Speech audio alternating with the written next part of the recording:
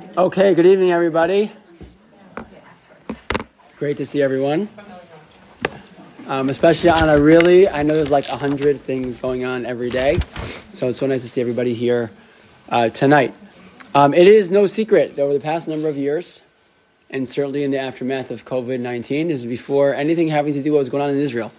The United States and really the world, and certainly the Jewish community, has been experiencing an explosion of mental health needs. More individuals than ever report feeling anxious or depressed, and it's particularly true regarding children. Yet even as we're all becoming more aware of the ever-present challenges that exist in the areas of mental health, there still remains some hesitancy amongst people to talk about it. It's true in the general society, and it's also true in the Jewish community.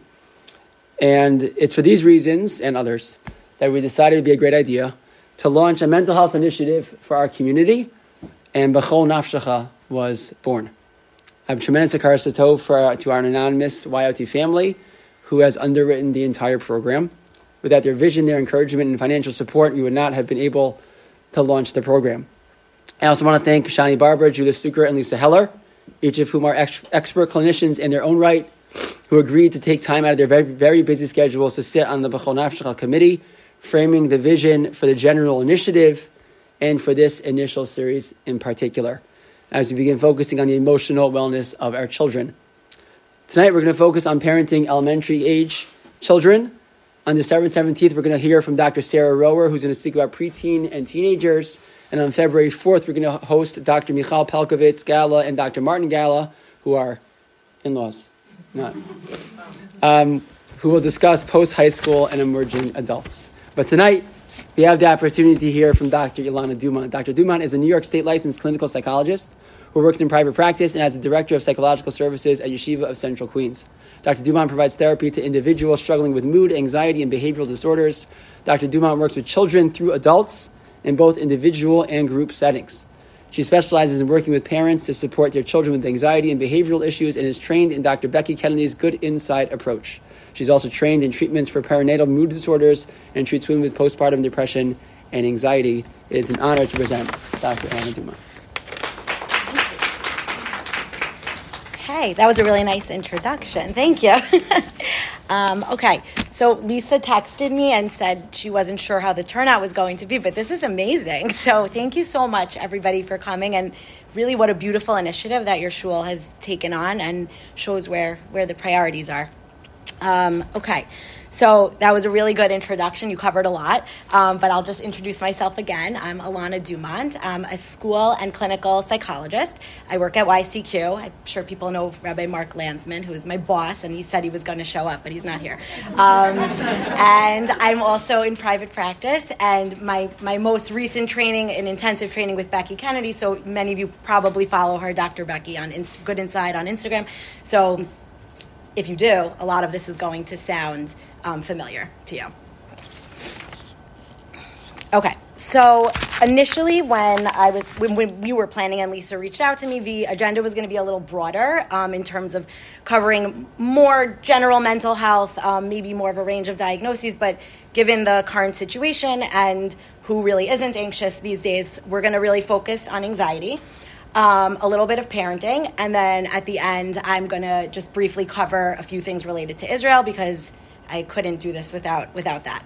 So we're going to define anxiety just so that we're all on the same page and you know what we're really talking about. I'm going to share a little bit of what we're calling the prereqs, just some background, some things I just want everyone to kind of keep in mind when we're thinking about supporting our kids.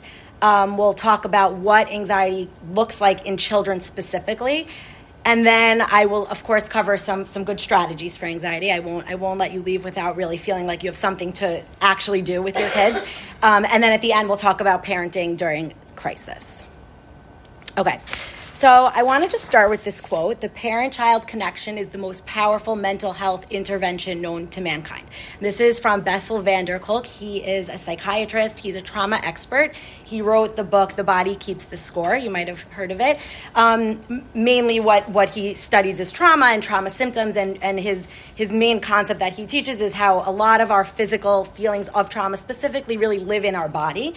and come out because we're holding them so tightly on the inside. So just as we go through tonight, like I said, there's going to be a lot of different strategies that I'll share with you, but this is really what it's always going to come back to, this main idea.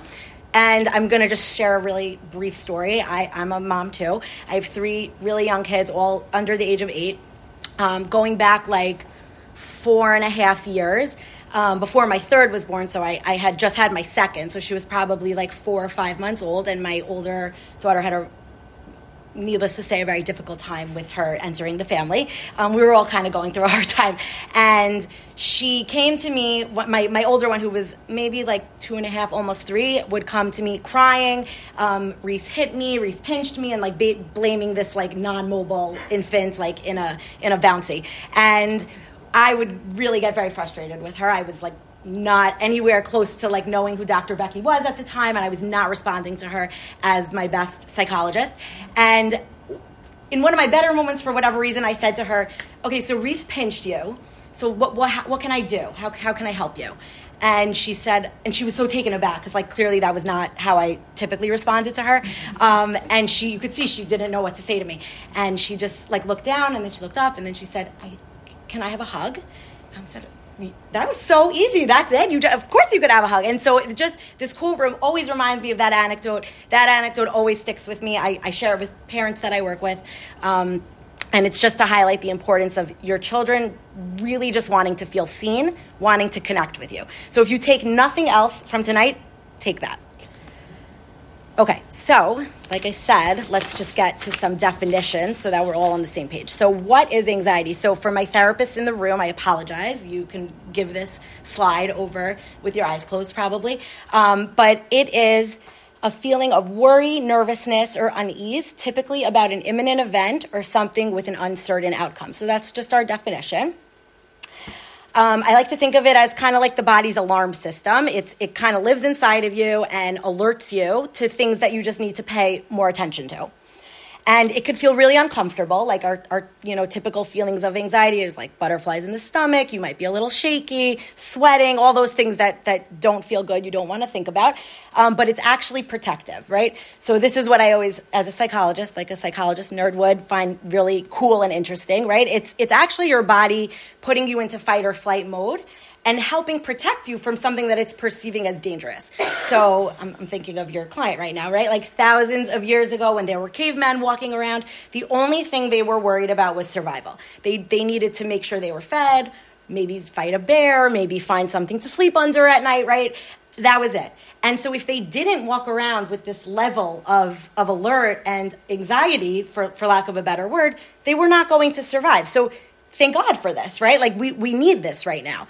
And we fast forward to the times that we're living in. And again, for the beginning parts of this presentation, we're going to put Israel on the table over there. Okay, so we're thinking about our kids growing up in with daily typical life stressors that our kids might. And when we have these symptoms of butterflies in the stomach, like I said, the shakiness, the sweating, the headaches, the stomach aches, those feel really bad. And especially for our children who are experiencing these feelings for the first time maybe, and not really knowing why they're feeling so uncomfortable. So they want to do anything they can do to get rid of the way that they're feeling. I mean, plenty of adults don't like feeling this way. I kind of felt this way getting ready for this presentation, right? Anything that's meaningful to you, you're going to have these nervous feelings about. So it's really about helping our kids understand the difference between what we call a real alarm and a false alarm. And that's really where the work is. We're not trying to help them get rid of these feelings. We want to help them kind of relate more to these feelings, connect with the feelings, and understand why they're feeling this way. And actually, if you pick apart, and I will often do this in my private practice, but if you really pick apart each one of these symptoms, they all have a reason to help you. So for example, many people have the heart racing, and that's the reason for that is that it's pumping blood all through your body so that it could help you run away or fight or do whatever to energize you to do what you need. I can go through each one, but I won't. But just believe me, they each have a reason. Okay, so I spoke about those. I mentioned those prerequisites, and here they are. So there's just a few things I just want us to kind of keep in the back of our minds and really understand before we continue on the more proactive ways to be helping our kids. So the first thing I want to discuss is attachment. And we hear a lot about this idea of attachment parenting. Sometimes maybe you hear gentle parenting. It's not gentle. But attachment, the concept is really important. And basically, the definition would be an emotional bond between parent and child. And that really is what attachment is. And just like this anxiety, fight, or flight has evolutionary roots, so does this idea of attachment. Babies are born totally helpless, right? They come into this world, they're totally dysregulated. We want our kids to be regulated. They're given to us dysregulated. And all they rely on is their primary caregiver.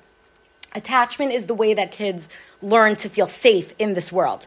And boundaries, and when parents are give boundaries, when they're responsive, that's the way that kids actually feel safe to explore the world around them. And when they're exploring, parents and kids do this kind of dance that we call co-regulation. So what this basically means is that our calmness as parents is how kids learn to also be calm.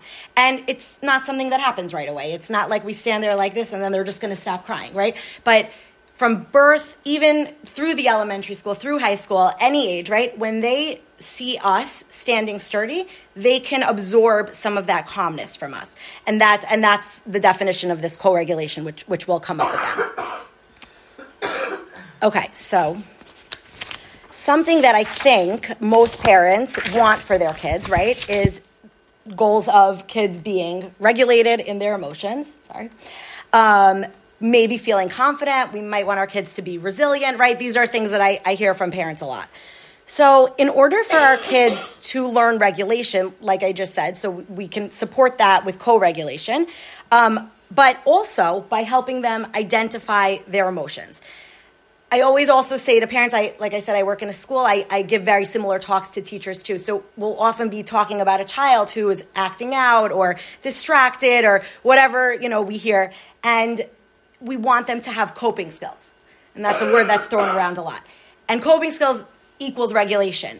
But if a child doesn't know what their feeling is, they don't know what they're regulating. So this is really where the work starts. By naming emotions for our kids, saying to them something doesn't feel right to them in their body, maybe they're feeling nervous, whatever it is. And now, with that, I think comes confidence. And the reason I say that is because a lot of us, when we hear the word confident, we might have an image of a person who maybe walks into a party and starts talking to everybody and making jokes, or maybe like the kid at recess who's like in the middle of the crowd, or that's a lot of times what we're visualizing, right?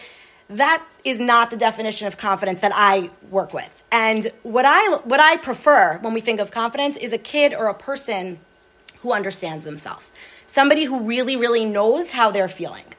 And, we've all been we've all been that parent who's been in a situation with their child and thought, why is my kid acting different than everybody else, right? Like maybe you're at the playground with your kid and then all the kids go up to try the high slide, right?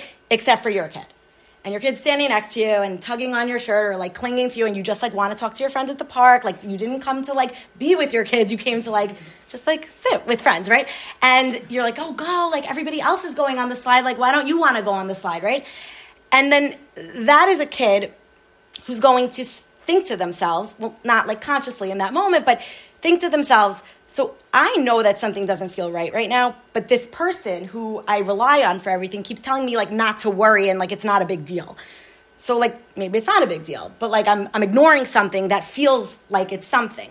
And this is where trust happens, right? And we're now giving this message back, like I know how you feel better than you know how you feel, right? So we think we're helping our kids be more confident because we want them to try the high slide with everybody else, but we're actually saying, look what everyone else is doing, and that's what you should be doing. I'd rather a kid who hears from a parent, that slide doesn't feel right for you yet. You can stand here until you feel ready, if you feel ready. I promise you, and I'm actually speaking to myself at the same time, my own skills as a psychologist have shifted over the years, and I think one might argue this is going to reinforce them not trying the slide. It's not doing that, I promise you. I've seen it now. And what it's doing is it's building connection, it's letting a child feel seen, and it's letting them understand their feeling. And by you not having hesitation about their hesitation, they will learn to not be so afraid of that feeling eventually too. And this is a process, so don't get me wrong. And then that last piece of resilience, fortunately or unfortunately, resilience is really born from challenge, right? So we're not, yes, we say a lot, kids are resilient, and they are. But they're not just born resilient. They go through hard emotions. They learn to tolerate hard emotions. Unfortunately, they go through hard situations. That's how kids become resilient. So a kid who, and I'm not minimizing this like slide situation, but I'm just going with this example. A kid who then maybe a week later returns to the slide with just their parent and nobody else there, and maybe like goes to the top and stands there for a few minutes and that's it for the day, right? They're working on it. Those are steps that they're taking. So that to me is a more confident and resilient type of kid. Okay, so I just want to say a few things about what happens when the brain is under stress, specifically in kids in the classroom. So when a kid feels stressed about something, and when I say stressor, I mean whatever the child perceives as a stressor. So that could be something going on at home, that could be something at school that feels hard for them, that is challenging, that could be a teacher that they don't feel connected to just yet. There's a learning brain and there's a survival brain. A lot of this research came out also like during COVID, and the learning brain the survival brain is always going to dominate the learning brain. And so when a kid feels stressed about something, they aren't going to be in a space for learning. Their brain isn't open for learning. So this is just one of those, another plug for why emotional identification is really important. Because if a child can say, I'm feeling nervous about X, or this space is not feeling comfortable to me, that's already a step towards how we can regulate or problem solve this. There's a lot of evidence that shows that there's a relationship between understanding emotions and academic performance. If a child can relate to this feeling of test anxiety, right? Maybe they're giving a presentation that's feeling that they're feeling nervous about. When they can connect to those feelings, we know that academic performance is improved. And the most exciting thing, because I love working with parents and teachers, is that there's also research that says that when there is support from a trusted adult, namely parents, teachers, a child will be more open to learning overall. Okay, so I just want to run through a few of what we call, I guess, the symptoms, but what you might see in a child when they're operating under some level of stress. I have no interest in labeling any child as having anxiety or not, but just for lack of a better word, we're going to say anxious. So the first thing I just want to focus on is inattention. I think this also, there's a lot of, we can mistake this specific symptom for other things a lot of the time. And often, do we have teachers in the room today? Are there teachers? I figured. So a lot of times we have kids who, looking this way, looking that way, they're staring at the window, maybe they're getting up, they're throwing something out. Maybe he has ADHD, right? Like maybe this kid has ADHD, maybe he needs meds, right? Then we're going to go down that path. So I just want to make a point to say that it's very possible that there is a little flicker of anxiety there, as a rule out. When a child is operating under stress, they're not focused. And whatever it is that is stressful to them, as adults, I think we can all relate to that too. So I always like to call attention to, no pun intended, to that symptom. Another thing you'll see with kids a lot is physical symptoms. This is probably like the number one. I have a very strong relationship with the school nurse at YCQ. When you see a kid going down to the office, often stomach aches, headaches, and there's no medical cause. I don't mean to dismiss anything real going on. You would want to wonder what they're trying to avoid and when those physical symptoms start. And again, the physical symptoms actually are real. I'm not actually saying that a kid doesn't have a stomach ache. I believe that the child has a stomach ache. I think that it's the child's body perceiving a situation as threatening. And the body's like, oh, okay, I better run. Let me get ready to run, right? So that's a big one. Other things like irritability, I think that kids don't always know how to say they're nervous, and then they become short-fused or whatever, and that also could end up being anxiety. Reassurance seeking with kids is a big one, and this comes in the form of a lot of questions. So if you're noticing a lot of questions about the same topic and you've answered it in like 15 different ways, it's very possible that a child is trying to control something that feels very out of control for them, which is always related to anxiety, right? Like we want to know what's going to happen. We want to know the outcome. We can't possibly always know the outcome of everything. Sometimes you'll see decreased motivation because that I feel is that it's easier to avoid something that's stressful than to approach something that's stressful, right? So let me just not do it at all, and let me just not care at all. And sleep-wake cycles, obviously, like that's always the first thing that gets affected. I forgot also eating, right? That's another area that we look at. And social withdrawal, depending on what the dynamics are and what the specific situation is. All right. So now I'm going to do some strategies, okay? So do we feel like we're all on the same page so far? Okay, good. Okay, so I wanted to just give a very brief overview of cognitive behavioral therapy. Again, I apologize to anyone that know it already. But this is, a theory in psychology, and what the main working concept is that there's thoughts, there's feelings, and there's behaviors, and there are these bidirectional arrows because each one impacts the other. Also, if you change one, the others will be changed too, which I always think is kind of cool.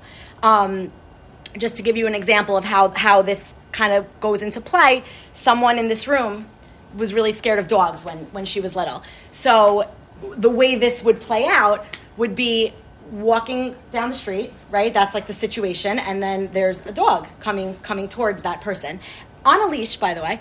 And that child gets so scared, right? So scared would be the feeling, the emotion. We feel so nervous. And also there would be also those physical feelings that one gets that's related to the emotion.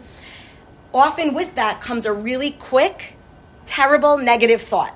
Usually like a really negative prediction. So I have this fear, and that dog is going to like break off the leash and come chase after me and bite me. And actually like bite my whole leg off probably. And so what am I going to do if that's going to happen? Like I've told myself that's definitely going to happen. So my behavior is I want to avoid this feeling, and I want to avoid that happening, obviously. So I'm going to cross the street, and I'm going to avoid. And that's like the number one behavior that maintains anxiety is avoidance, right? So if we can we're not only avoiding the situation, but I also think for kids specifically, they want to avoid how terrible this feels. So that's like the main crux of all this is like, it's really not about what it is. It's teaching them that you are safe in your body, and anxiety is not dangerous, even though it feels like it is. But okay, I'm getting ahead of myself now. So the thing with this too is that you can break down each part of that triangle into different strategies. So the first is feelings. And you can start with any of the three. And what's great is that you start with one and then the others kind of follow in terms of diffusing the severity of it. And I think sometimes it's just preference of how a child relates to these different strategies. But in terms of our feelings, like I said before, number one thing is to name it for kids. They don't know what they're regulating if we don't teach them what this feeling is. And the other thing, like I've said so many times already, is that these feelings really live inside of our bodies. And so when we're saying the feeling, we're also saying the physical feeling. And so a lot of these, and this would be a whole other presentation. I won't do this justice now, but a lot of these other techniques really are about having the parasympathetic nervous system turn down the sympathetic nervous system. We want to quiet down that fight or flight response and kind of give this message back to the body and the brain that you're actually safe right now. Your body thinks it's in danger. It's not. You're okay. So deep breathing, I think, is the easiest. Not that it's easy to do, but the easiest to teach a kid and to keep it in their back pocket. So who here knows how to take a deep breath? Does everybody know? Karen knows? Let's try it so that we all know that you can go home and teach your kids how to do this, okay? So I'm going to have everyone is going to put their hands on their stomachs. You could sit up comfortably. And a good deep breath starts from your nose, okay? So you want to breathe in through your nose, and as you're doing that, it sounds complicated, I promise. Once you're doing it, it's fine. As you're breathing in through your nose, your stomach should be kind of puffing out like a balloon, but you're actually breathing in.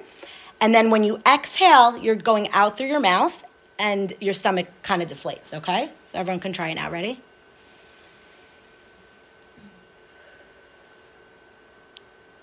Everyone feels better now, right? I know. Okay, so when you're teaching this to your kids, you tell them I have something magical to teach you, right? And what's so magical about it is no one knows you're doing it. And that's my favorite about this is that a kid could be sitting in a classroom, nerves, tense, and then they remember, I can take a deep breath. And when you teach it to your child tomorrow morning, you're going to tell them that they're going to breathe in like they're smelling roses and then blow out like they're blowing out a candle. And that really calms the body. You have to do it like 5 times, though, not what you just did one time. And then there's other relaxation techniques that I like progressive muscle relaxation, so that I won't make everyone do that now, but it's about tensing different body parts and then purposely relaxing them. What that does is it teaches a child to recognize when their body is feeling more tense, because again, a lot of times kids will be like sitting like this, they don't even realize that they're sitting. They're like, okay, relax your shoulders, right? But if you practice that with them in moments that they don't need it, they will be better able to access these skills when they do. Mindfulness is really just about being in the present moment. I share this with all my clients. I don't practice meditation myself. I think what I love about mindfulness is that a lot of times people think it's only about like meditating, and it's actually not. It's just about whatever it is you're doing it wholly, right? You're fully present in whatever activity you're doing. So you could teach your 5th grade son that like they could be mindful playing basketball. Like just get outside and like dribble that ball and pay attention to how it feels on your hand, what the sound feels like on the ground, right? So many ways to make this fun. And the way that extends too is that you have to really embrace this feeling. You need to be present with the feeling. And so I just think it's cool. There's a lot you can do with that. And then Calm, Headspace apps, there's just tons out there. I listed too. Okay, so then in terms of our thoughts, always when we have our feelings, our anxiety feelings, they come paired with some type of negative prediction, like the dog. And so the skill here is that we want to get really good at pinpointing what the thought is so that we could do something called cognitive restructuring.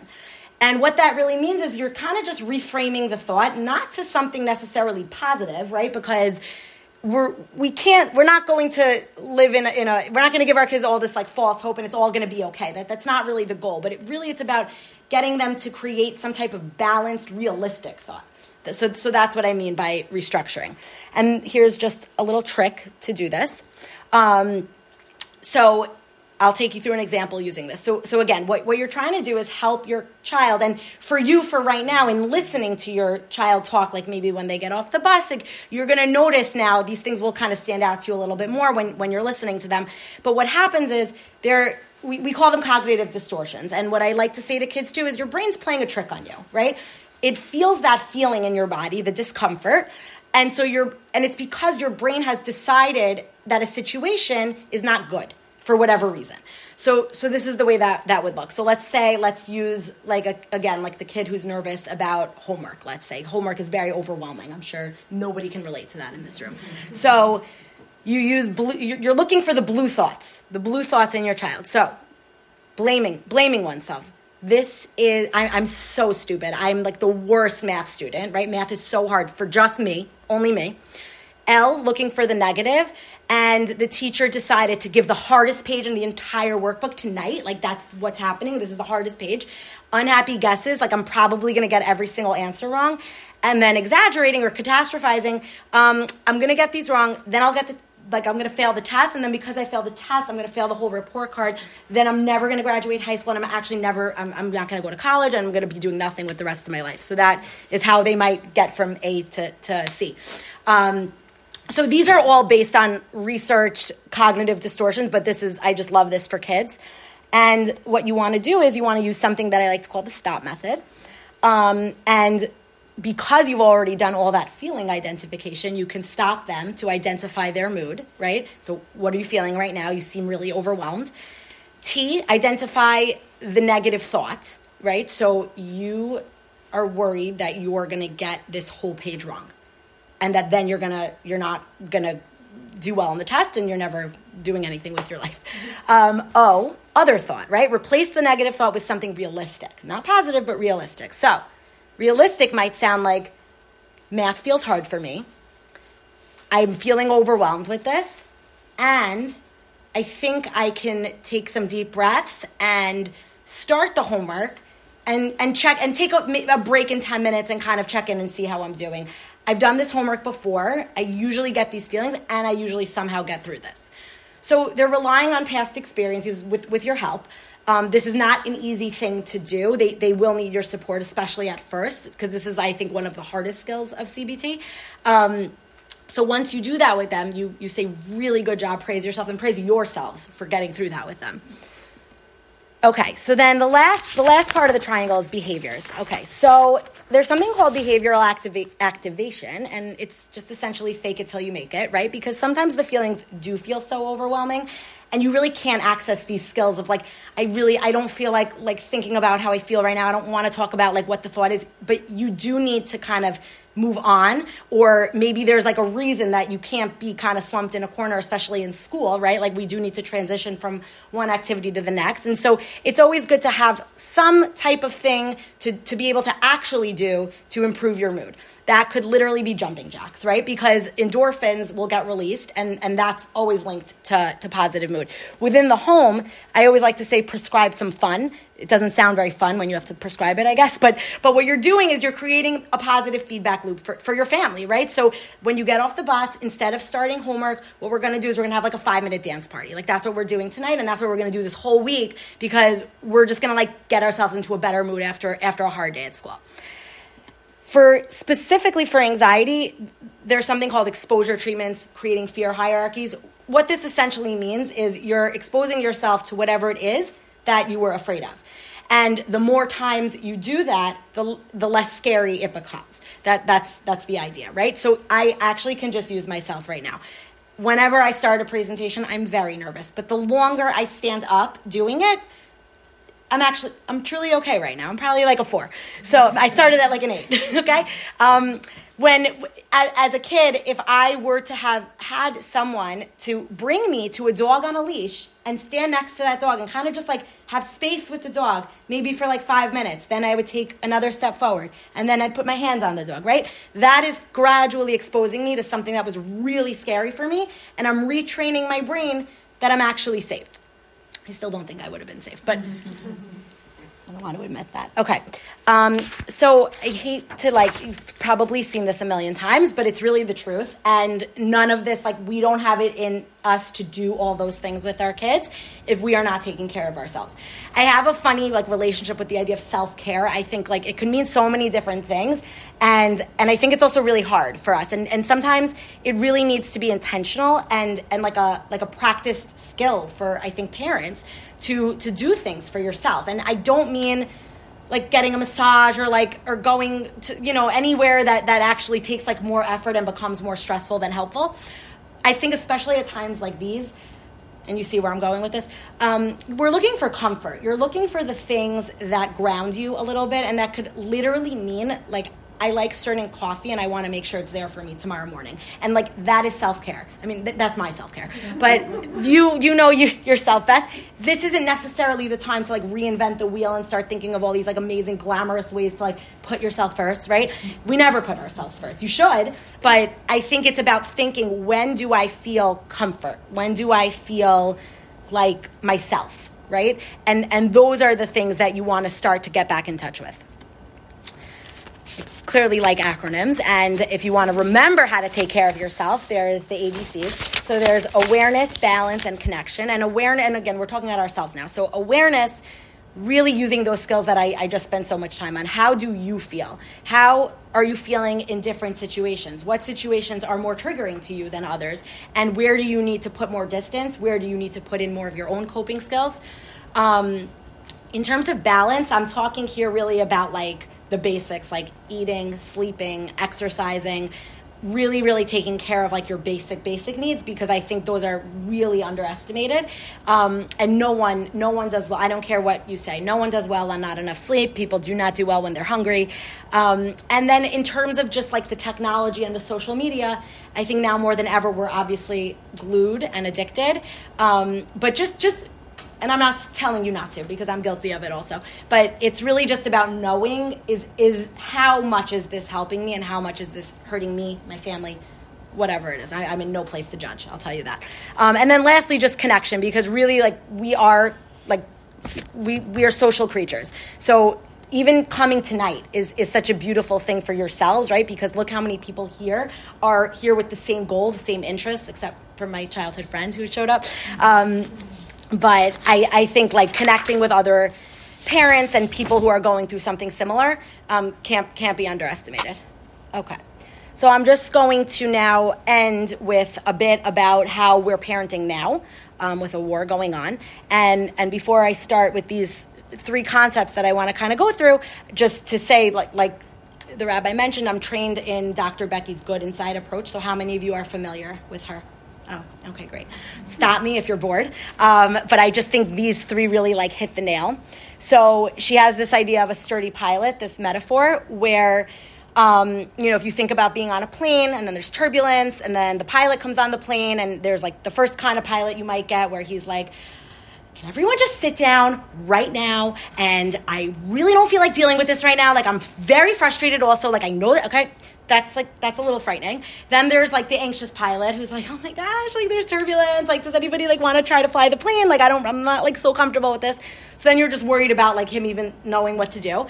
And then the last pilot, obviously the one we all want to be for our families, is this sturdy pilot who comes on and says, I know there's turbulence. It doesn't feel good. I promise I know what I'm doing. I've done this 1,000 times. Just buckle your seatbelts. I'll let you know. Whatever. And what is that doing for us? It's validating us, right? Like they believe that we feel nervous, but he's totally in control. And that is how we want to feel right now with our kids. And I do not misunderstand me. Like, and I will talk about this. Your feelings are so important and in some ways more important than how our kids are feeling. And being honest with them about that is also really important, and showing them that you have control. Okay, so I'll come back to that. The idea of family jobs is basically, have you guys heard this one, the Becky people? Okay, good. All right, so in a family, right, I like to think of that, like the parents have a job and the kids have a job. What do you guys, like, let's hear from some people. What do you think is like a parent's job? What do you there's not like a wrong answer. We're all parents. Making decisions, yes. Anything else? Feeding, yeah. Okay, those are good. We need to keep our kids safe, right? So we have to make decisions to keep them safe, right? And we have to feed them. We take them to doctor's appointments. Like we do, like when they're like infants and toddlers, we're like not going to let them like put things in their mouths. And we're just like, that's what we're doing. We're like keeping our kids alive. Mm-hmm. And what's a kid's job? Can anyone think? All right. I'm not going to make anyone say.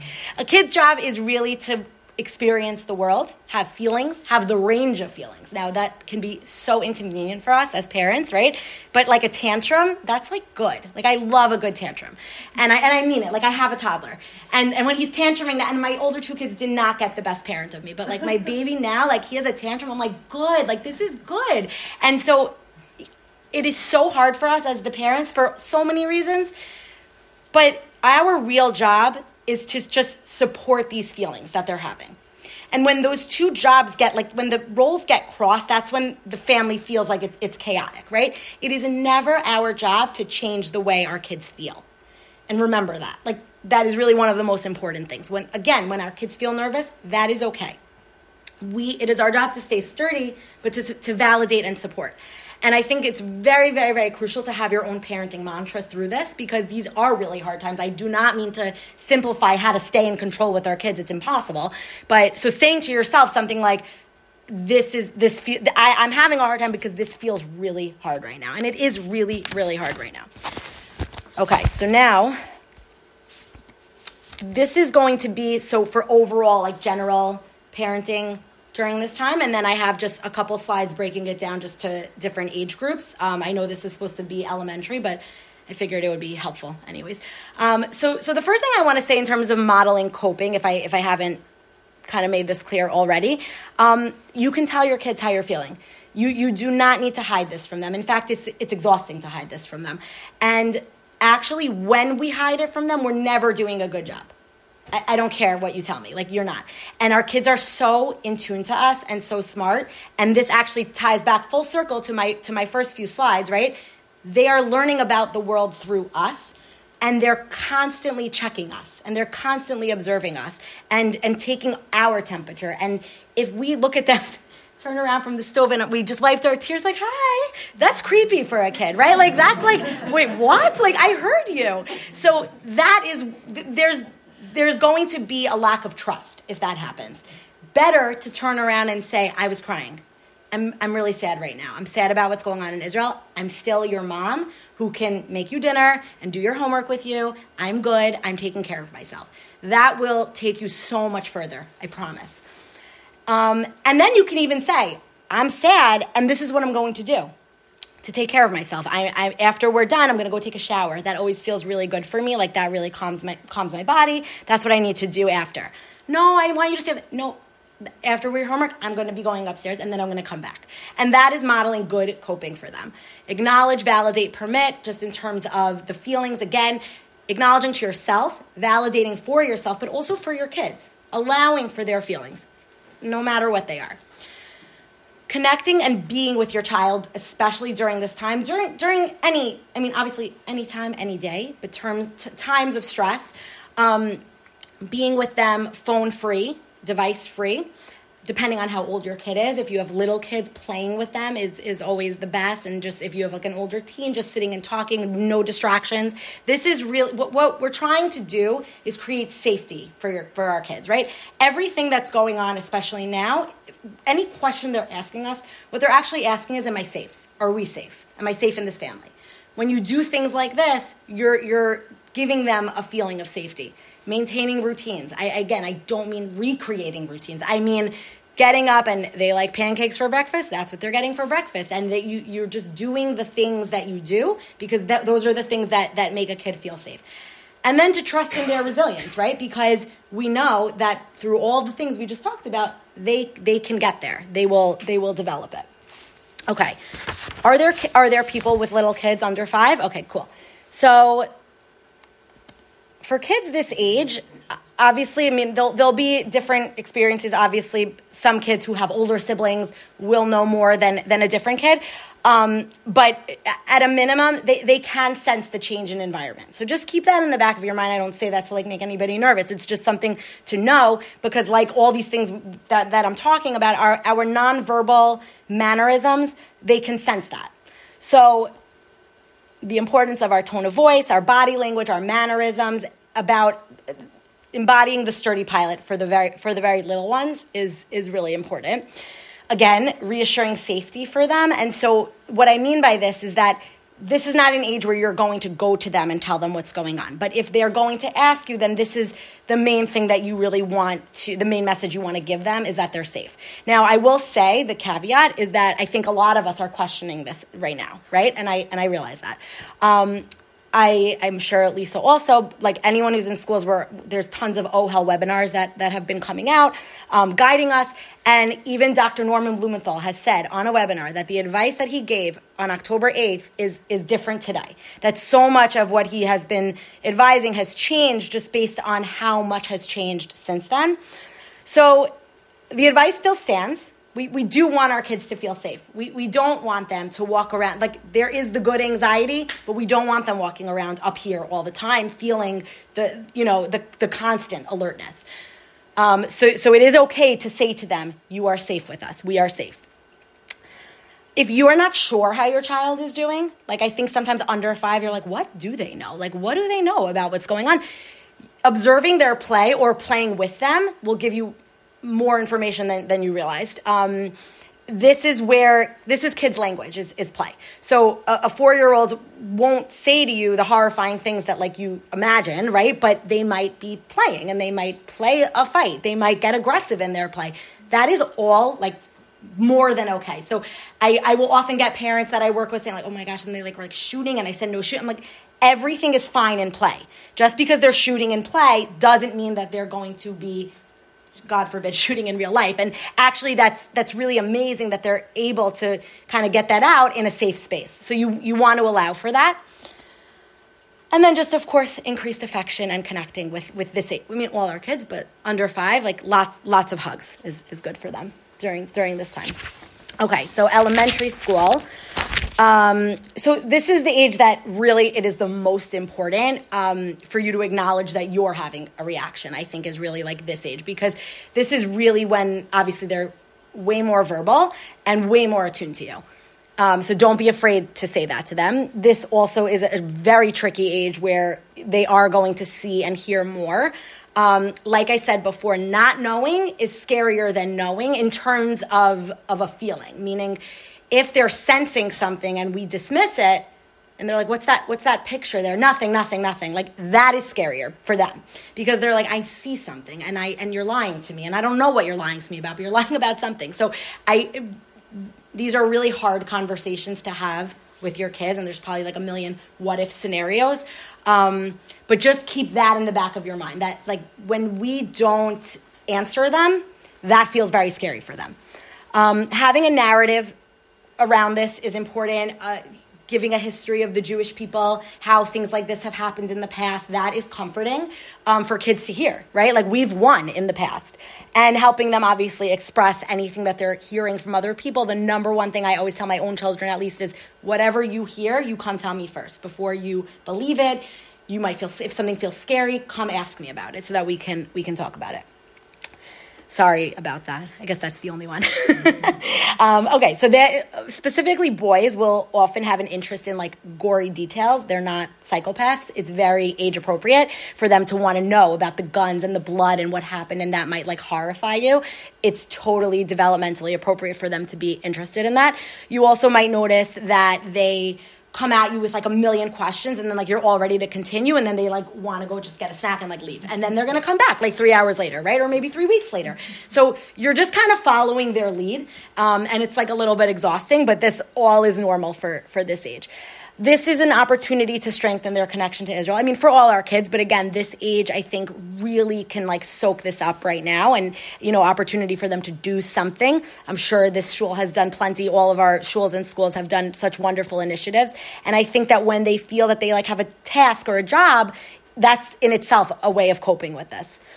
Also, this is like a funny age because they're kind of in between developing empathy and still like not understanding other people's emotions and perspective taking. So because they're in this like weird place, it's also an opportunity to teach, right? So again, depending on what they know already, you can also use that to talk about other people's feelings in different situations. And then of course, if they have zero reaction, that's also fine. Every kid is different. Every kid processes different. So this should not be alarming. Basically, everything's normal. That's what I'm kind of trying to say. Okay, so now for adolescence, so we know if anyone here has an adolescent, we all were once, right? This is a really hard age, and I think it's a hard age to parent. I'm not looking forward to it. And it's marked by a quest for independence, identity formation, and emotional highs and lows, right? So you can imagine how that might be coming up now. You, of course, for this age would assume they have the information. I would still limit exposure. You can explain to them that it might be interesting to want to look at the photos and whatever, but you know there is real research stating that it is so dangerous and harmful for their brains and the development and the trauma exposure of these photos. It would be very appropriate to like have really strong boundaries around that.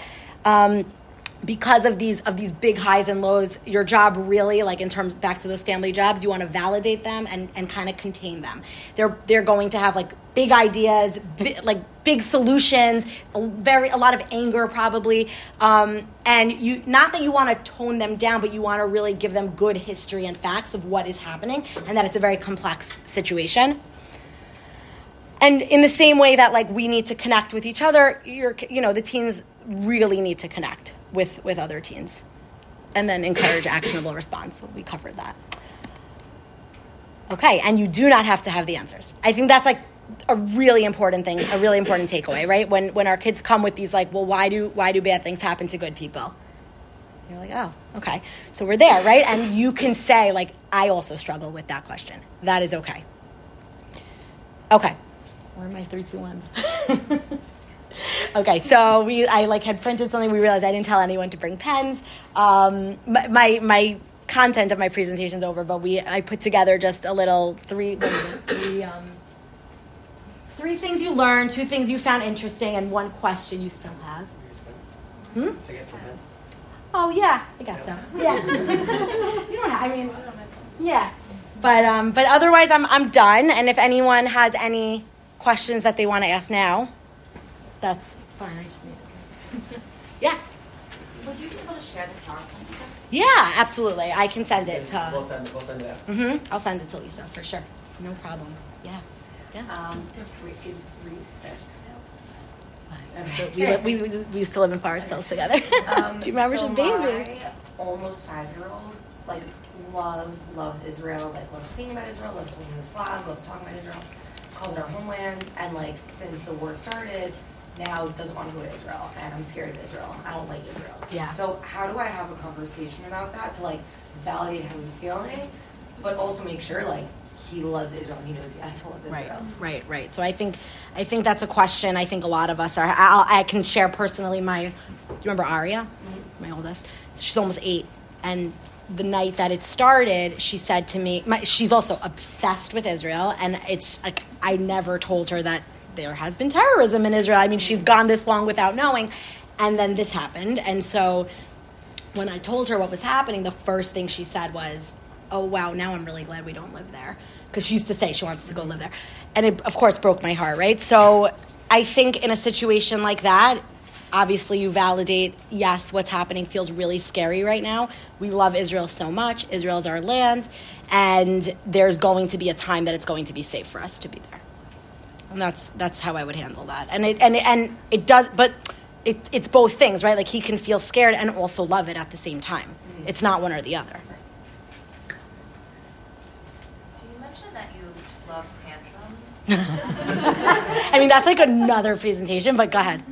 I guess tying into like a lot of what you talked about like validating, helping kids identify the emotions.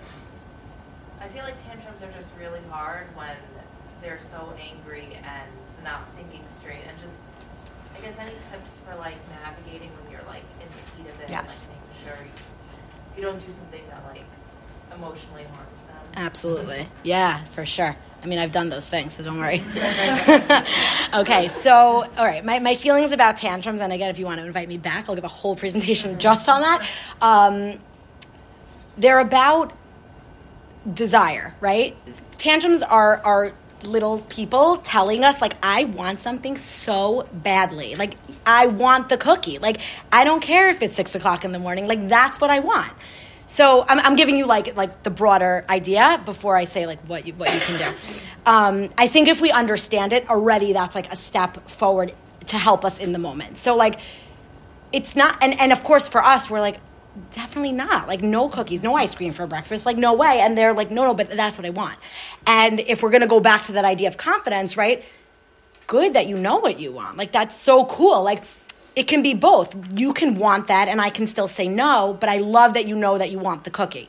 So obviously saying this to like the 2-year-old is going to get you nowhere, but I think it helps you stay calmer when you're dealing with it, because at least in the moment you can say to yourself, okay, like they want that so badly and like it's so hard. Like they have zero control over anything in their world and they just want that cookie. So like and they won't get it. So they have no way to regulate yet.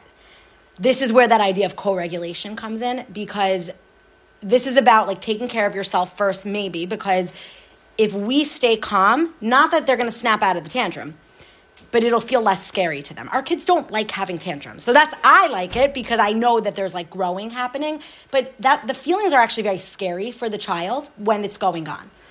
So if they're screaming and throwing themselves on the floor and flailing and then they're going to bang their head on the floor. I mean, that's what my son has been doing. He's now banging his head on the floor.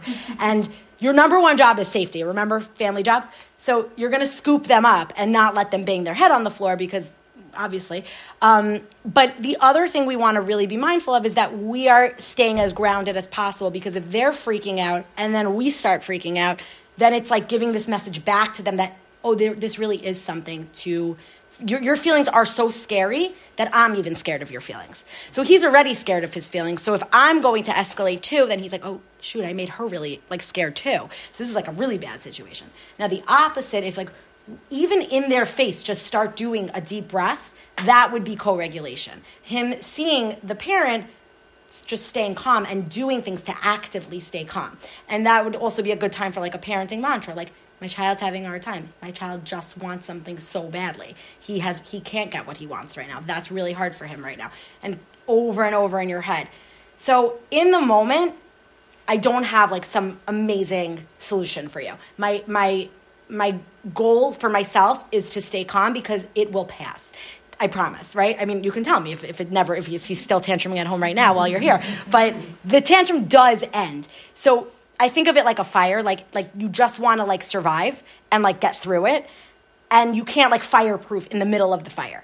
So while the tantrum's happening, your number one job is to keep them safe and stay calm. maybe you say you're having a hard time in a really like soothing voice. You just want to do whatever you can to calm them and make sure that they don't hurt themselves. Now, there's things you could do before, there's things you can do after. And in the before, it's a lot of prepping, right? And it's prepping for a feeling, because just like everything else I said, it's not really about the thing, it's about the feeling that they don't know what to do with. And so if you said to your kid like the night before, and again, it's not magic, this takes a lot of like, reinforcement and a lot of processing with them. But if you said, oh, you know what I'm thinking about tomorrow morning for breakfast?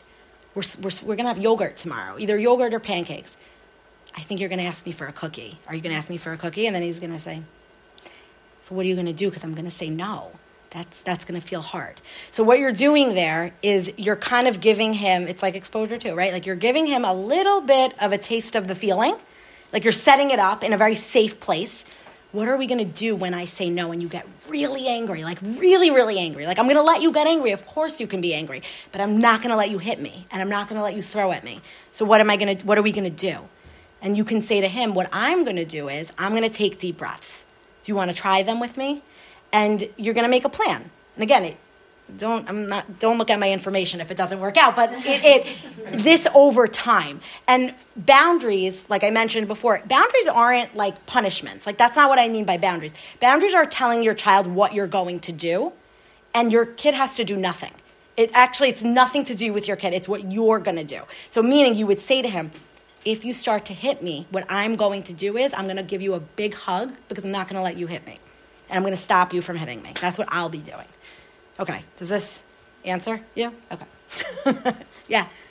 Asking like for a little older, maybe like middle school age kids. So like obviously we're living in a very scary time and there's many things happening and they're hearing about it, and like when they're looking to you for reassurance of safety, and the truth is that you can't really reassure total safety, like whatever it is, like either day to day or for a family that lives in Israel or for going to the rally and something can happen, whatever the situation is, like you want to say we're doing everything we can to be safe, but we can't really guarantee it. Yeah. So like, how do you help them with those scary feelings? We talked about this in the car. I said, someone's going to ask me that question, and I don't have a good answer for it. Okay, I'm going to give you my best answer. I think that's like the hardest thing that we're all dealing with right now, is that there's just like, again, we're like teaching our kids like, okay, it's okay to be nervous, but like you're really safe, but like actually maybe we're not really safe right now, right? And we're all feeling that. So I think for this, and I'm saying I think because I'm being really transparent, like I don't really know the answer to this. It is really hard. I'm dealing with it daily myself. I think the first thing to do is to make sure they feel that you're hearing them and that their feelings are real, and that even though you're also feeling scared, right? So you can say, like, I really, really get it. I get where you're coming from right now. Like, I also am feeling nervous. These are things that, the protests, all these things, the threats, like, it's scary. I hear you. I think connecting with them on that is important. I think this is also a good opportunity, again, to just go through some Jewish history. That's what I've been honestly leaning on myself during this, and talking that through with your older kid who you think can handle it. Like these are things that the Jewish people have unfortunately had to face. Like every holiday is, they wanted to kill us, and then we won, right? And so I think focusing on that and finding strength in doing things and having pride in Israel and really understanding connecting, I think, with how special of a people we are, has brought me, strength in this and helped me speak to my kids about these things. But, I think that this also leads into a whole conversation about good and evil.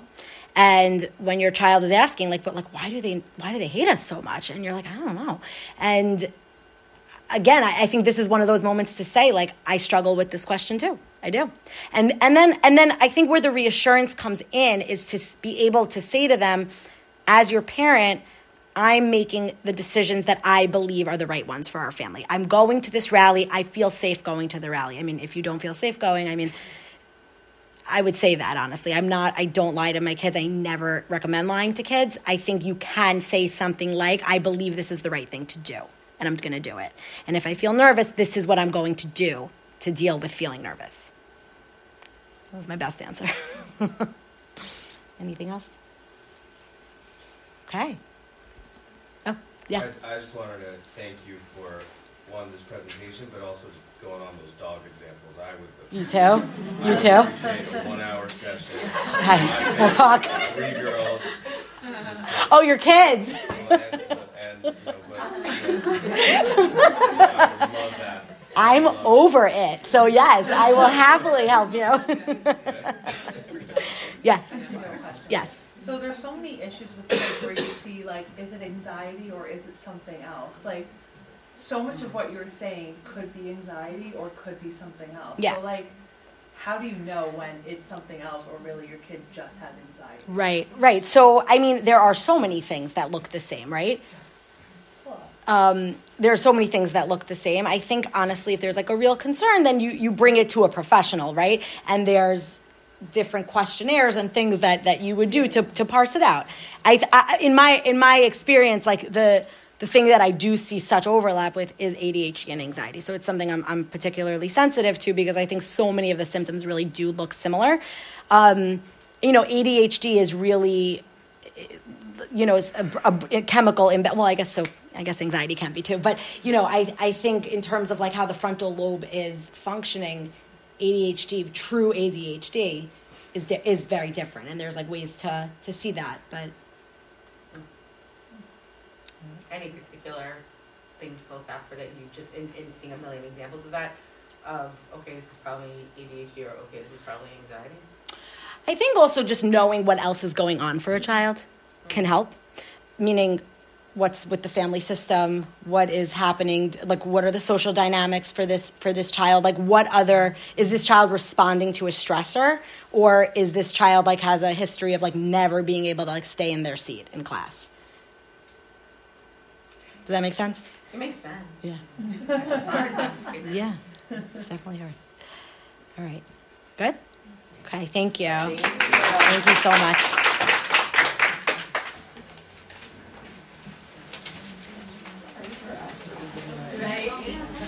Elana, are these for you or for us? You don't need to know those for me or for them?